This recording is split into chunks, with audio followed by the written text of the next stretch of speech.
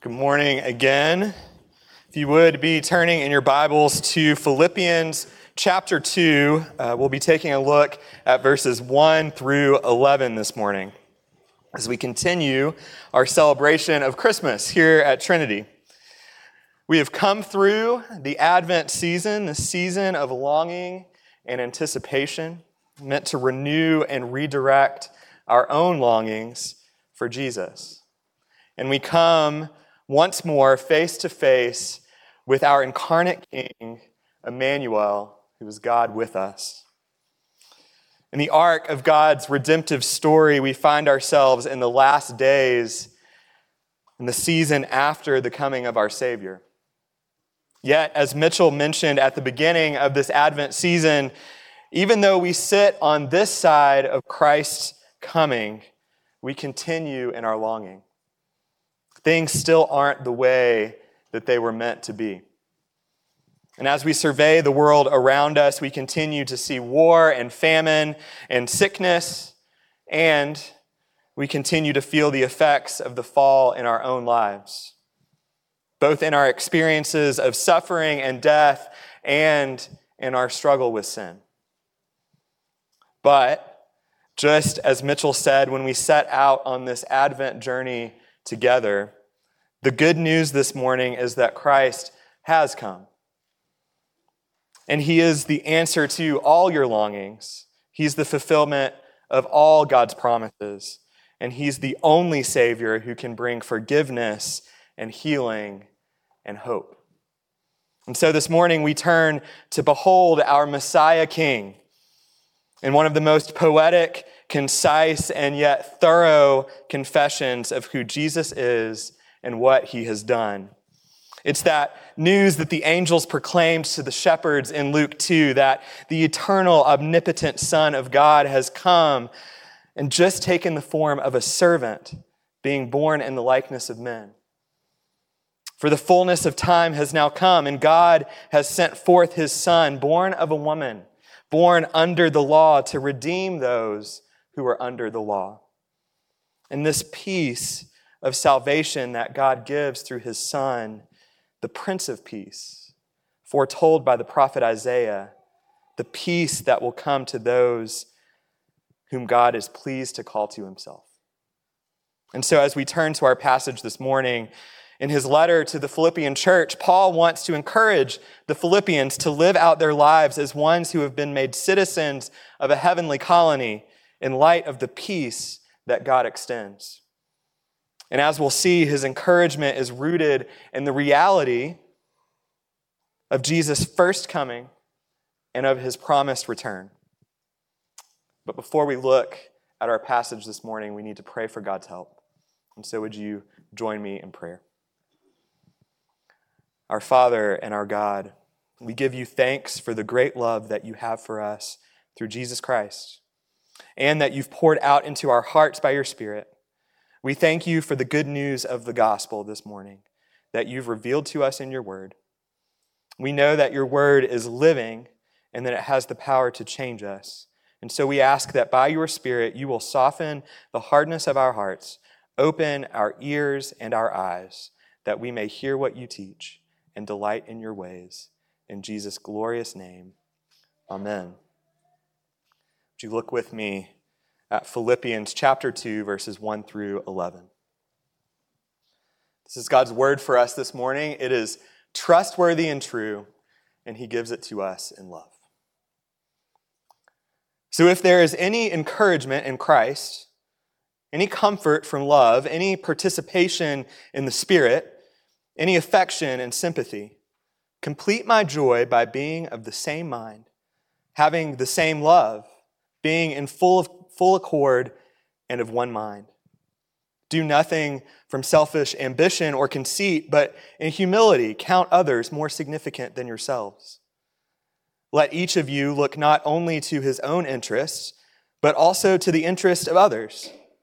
Have this mind among yourselves, which is yours in Christ Jesus, who, though he was in the form of God, did not count equality with God a thing to be grasped, but emptied himself by taking the form of a servant, being born in the likeness of men. and being found in human form, he humbled himself by becoming obedient to the point of death, even death on a cross.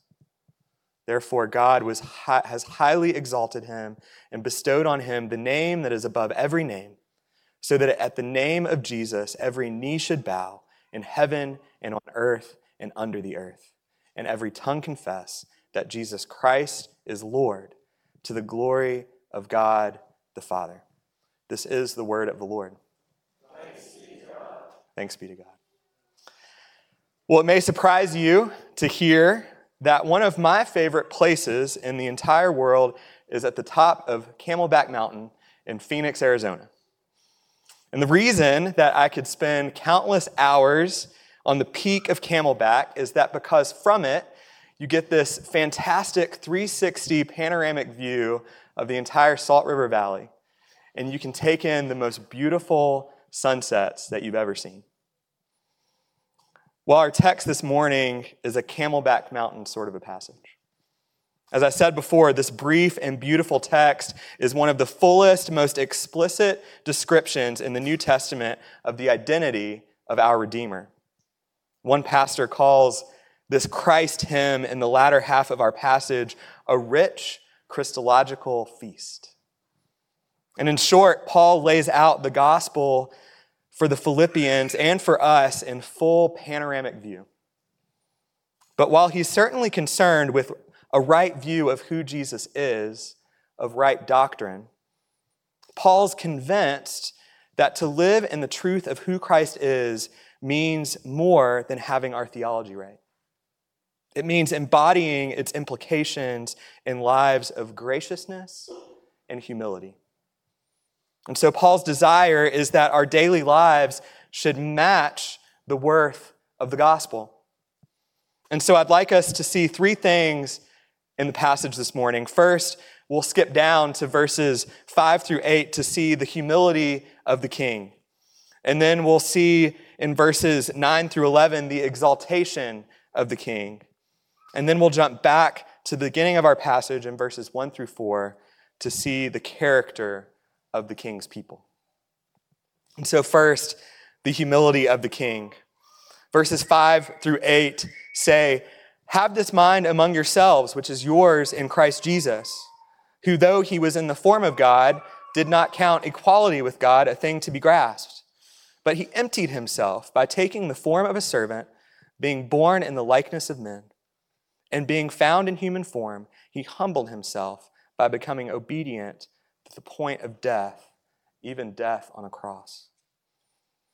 To begin to glimpse the wonder of Jesus' humility, of his condescension, we need to know the divine dignity and glory that forever characterized the one who became a human baby in Bethlehem. The one who was given the name Jesus because his mission on earth would be to save his people from their sins. You see, the eternal Son of God existed eternally not only before Bethlehem, but before the creation of the universe itself. Verse 6 tells us that he was in the form of God, which is best interpreted against the background of the glory of God. It doesn't simply refer to Jesus' eternal external appearance, but it pictures the eternally existent Christ as clothed in the garments of divine majesty and splendor. John 1 tells us, "In the beginning was the Word, and the Word was with God, and the Word was God. And the Word became flesh and dwelt among us, and we have seen his glory. Glory as of the only Son from the Father, full of grace and truth." In Hebrews 1, we read, "He is the radiance of the glory of God and the exact imprint of his nature, and he upholds the universe by the word of his power." Jesus himself in John 17 says, "And now, Father, glorify me in your presence with the glory that I had with you before the world existed." This glory is the very throne from which the Son, with the Father and the Spirit, ruled from eternity's past. Yet, we read in the second half of verse 6 that he did not count equality with God a thing to be grasped. This gets at the heart of what Paul refers to here as the mind of Christ. Not that he was not equal with God. For as we've confessed this morning, he's of one substance with the Father, equal in power and glory, as the Catechism says. But the divine Son did not regard his equality with the Father as something to be grasped, but instead as a platform for self-sacrificial giving. This was the mind of Christ. He looked at himself and at the Father and at us, and for obedience' sake and for sinners' sake, he held nothing back. Paul says he emptied himself, not from his divine nature, but into a new, and had it not been revealed to us in Scripture, an unimaginable state. You know, we tend to characterize Jesus' birth as this cute little scene on a mantle or on a sideboard. The somehow impeccably cleaned and well-swaddled baby Jesus laying on bright yellow straw with twinkling light from a star coming down. Some sort of picture from a Silent Night storybook. Mitchell mentioned Andrew Peterson's album a few weeks ago, Behold the Lamb of God. Another song on that album is called Labor of Love, and it infers a more probable version of Jesus' birth story. Jill Phillips sings, "It was not a silent night. There was blood on the ground. You could hear a woman cry in the alleyways that night and on the streets of David's town. And the stable wasn't clean, and the cobblestones were cold, and little Mary, full of grace, with tears upon her face, had no mother's hand to hold. It was a labor of pain. It was a cold sky above. But for the girl on the ground in the dark, with every beat of her beautiful heart, it was a labor of love." You see, in this beautiful tension of humble, loving condescension, Jesus' arrival in his birth sets the stage for a life of humble serving, in which Paul says he took the form not of a noble prince, but of a lowly servant, the pinnacle of which was another blood-ridden night when he died an excruciating and humiliating death on the cross at Calvary. Though he was eternally and fully God, with all the divine rights, privileges, and attributes, Jesus emptied himself and took on the form of a servant, even unto death. And he did all this, Paul reminds us earlier in Romans, while we were yet sinners, for the sake of lost sinners, that we might have the hope of reconciling peace with God and of eternal life with him.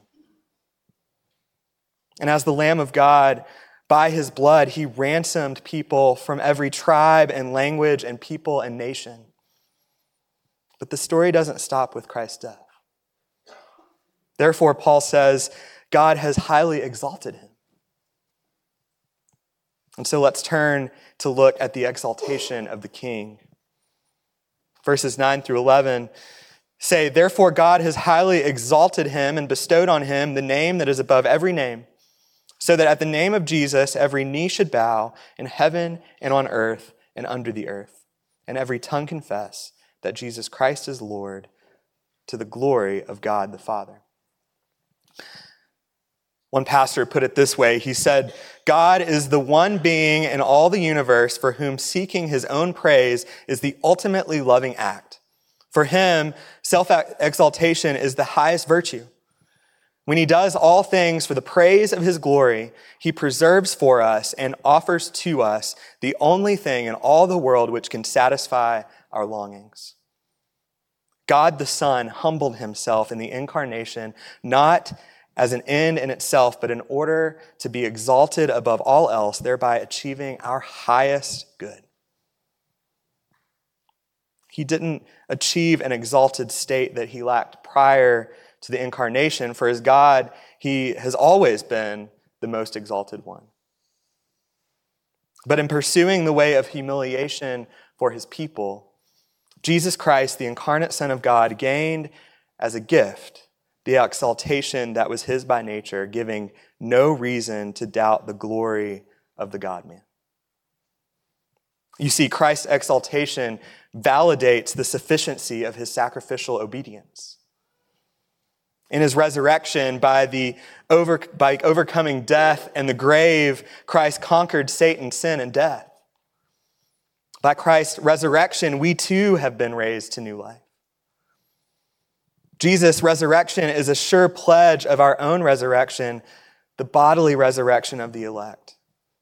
And Christ is the firstborn from the dead that assures that we will all be raised on the last day. In his ascension, we have a mediator who makes constant intercession for us. He grants us a sure pledge of our presence and glory, from where he sends his Spirit to us that we might seek the things above, where Christ is, sitting at the right hand of God. And all this was granted to the Son by the Father that he might be glorified.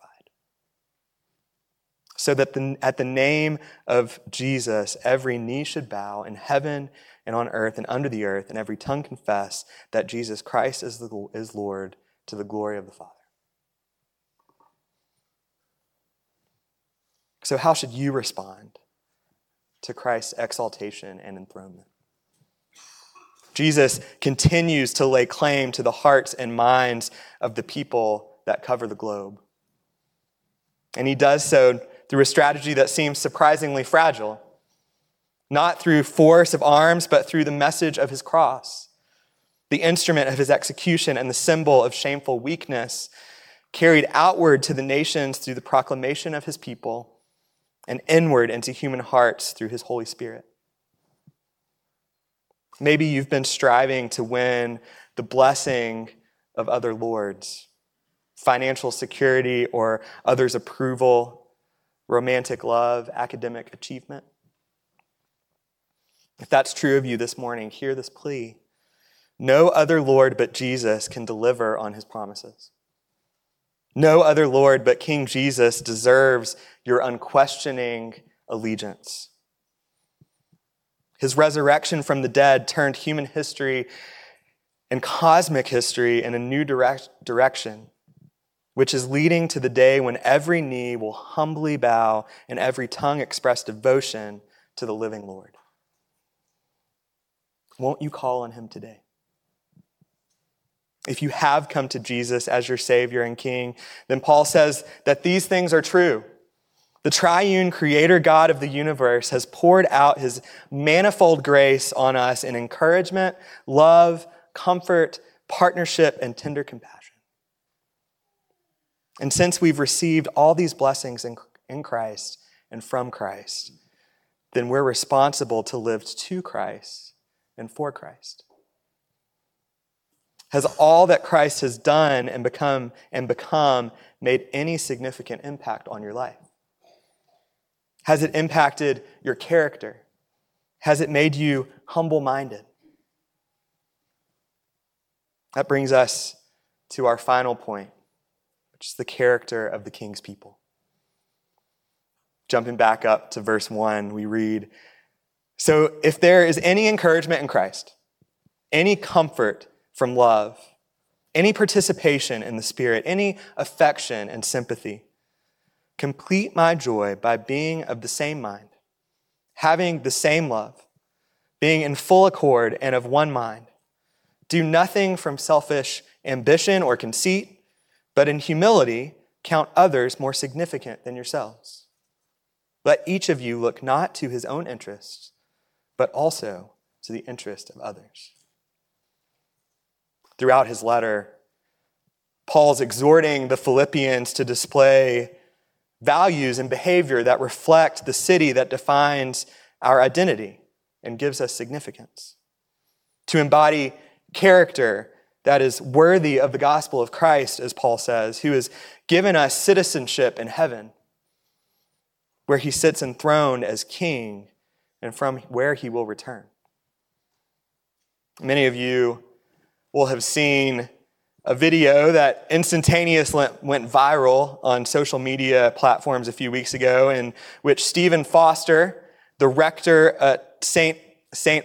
Aldate's Church in Oxford, England, describes his experiences of coming to love the church. In the video, he says, "If I'm honest, I never really liked the church. I didn't even like Christians that much. I used to think of it like a package deal where there are some bits that you like, namely Jesus, and some bits that you don't like, namely the church and Christians. And I used to find that a bit annoying, and I never really enjoyed going to church. And then one day, as I was in the back of our church in East London, and someone said to me, 'We need help to run the coffee team.' I was working like 70 or 80 hours a week, and I thought to myself, I've got a job. I don't need another job to run the church coffee team.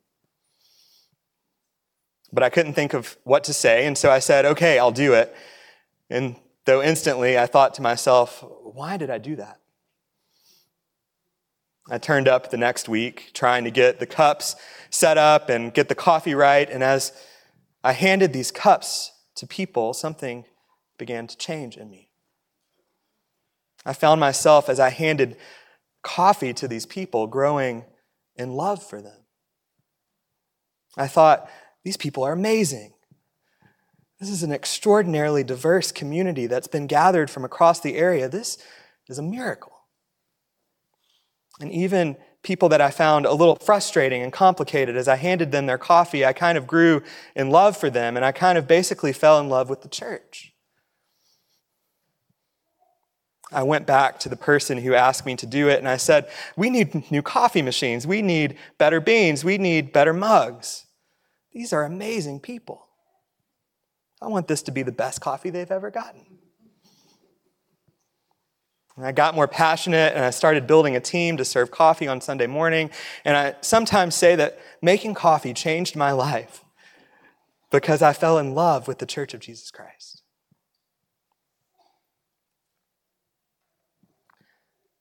I didn't realize why it was special.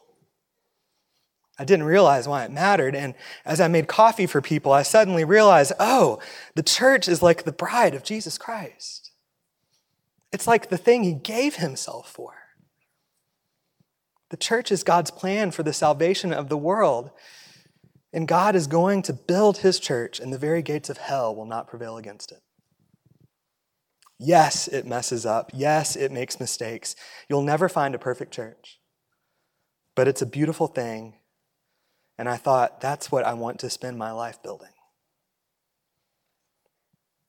Brothers and sisters, our witness to the gospel of Jesus Christ is borne up by our love for one another in humility in light of the great love that has been given to us and shed abroad in our hearts. In the text this morning, Paul is most concerned about the self-centeredness that seeks credit and praise for what one has achieved. And yet, the life of the Savior shows that self-emptying is the route to real glory, whereas self-centered ambition yields only empty glory. The culture says that happiness comes to those who pursue it for themselves at all costs, no matter who else gets hurt or left behind in the hunt. But for Paul, his personal escape from the miseries of being marginalized and abused by a hostile world did not matter so much when compared to the reputation of Christ and the needs of the church. The gracious and surprising descent of the Lord of glory to the shame of the cross has upended the whole scale of social values. And those who have been rescued from sin and death by the servitude of God's Son have the honor of expressing his lowliness in self-service to others. Christian unity by the power of the Spirit through our union with Christ himself is our greatest testimony on the validity of the life-transforming gospel that we proclaim. This others-embracing, others-serving mindset of Christ is so unnatural to our self-preserving instincts. Yet when God's grace grasps us deeply, it begins to develop into our deepest, strongest desire. We begin to care for all our brothers and sisters in Christ with the same passionate intensity that we so automatically and easily lavish on our own comforts and concerns. We put others' needs before our own. And so what does this look like? It looks like loving each other through selfless service, relinquishing our rights when necessary, caring compassionately for brothers and sisters with whom we have differences. In a congregation the size of Trinity, there's no doubt differences of opinion on preferences in areas that are not essential to the gospel. It means to humbly honor each other. Now, this doesn't mean that we'll never or should never have conflict with one another. But it does mean that grounded in the truth of the gospel, the affection that believers have for one another stabilizes our relationships with each other so that we can address our differences in patience, in humility, and love. When you're tempted to throw your weight around, to pull rank in order to get your way, pause, ponder the wonder of the mind of Christ, the mind that is becoming yours as you rest in him, the mind that exhibits the incomparable glory of God, not in self-seeking grasping, but in self-sacrificing giving. The gospel is a message of reconciliation and peace with God. So unity belongs to the very essence of the Christian life. For it is the way in which Christians display outwardly what the gospel is and means to us. How can non-Christians be convinced that Christ reconciles us to God if we're not reconciled to each other? The only way to have our hearts changed in this way is to have our hearts overwhelmed with wonder at the fact that we have received such unnatural, supernatural, selfless love from the Creator of the universe. And so we beg our Savior to turn our hearts inside out, to treasure others as more important than ourselves, to care about their needs even more than we care for ourselves, to fight for unity by cultivating the humility that we see in Jesus, the King who stooped to serve us and to bring us peace. So glory to God in the highest, and on earth, peace among those with whom he is pleased. Would you all pray with me?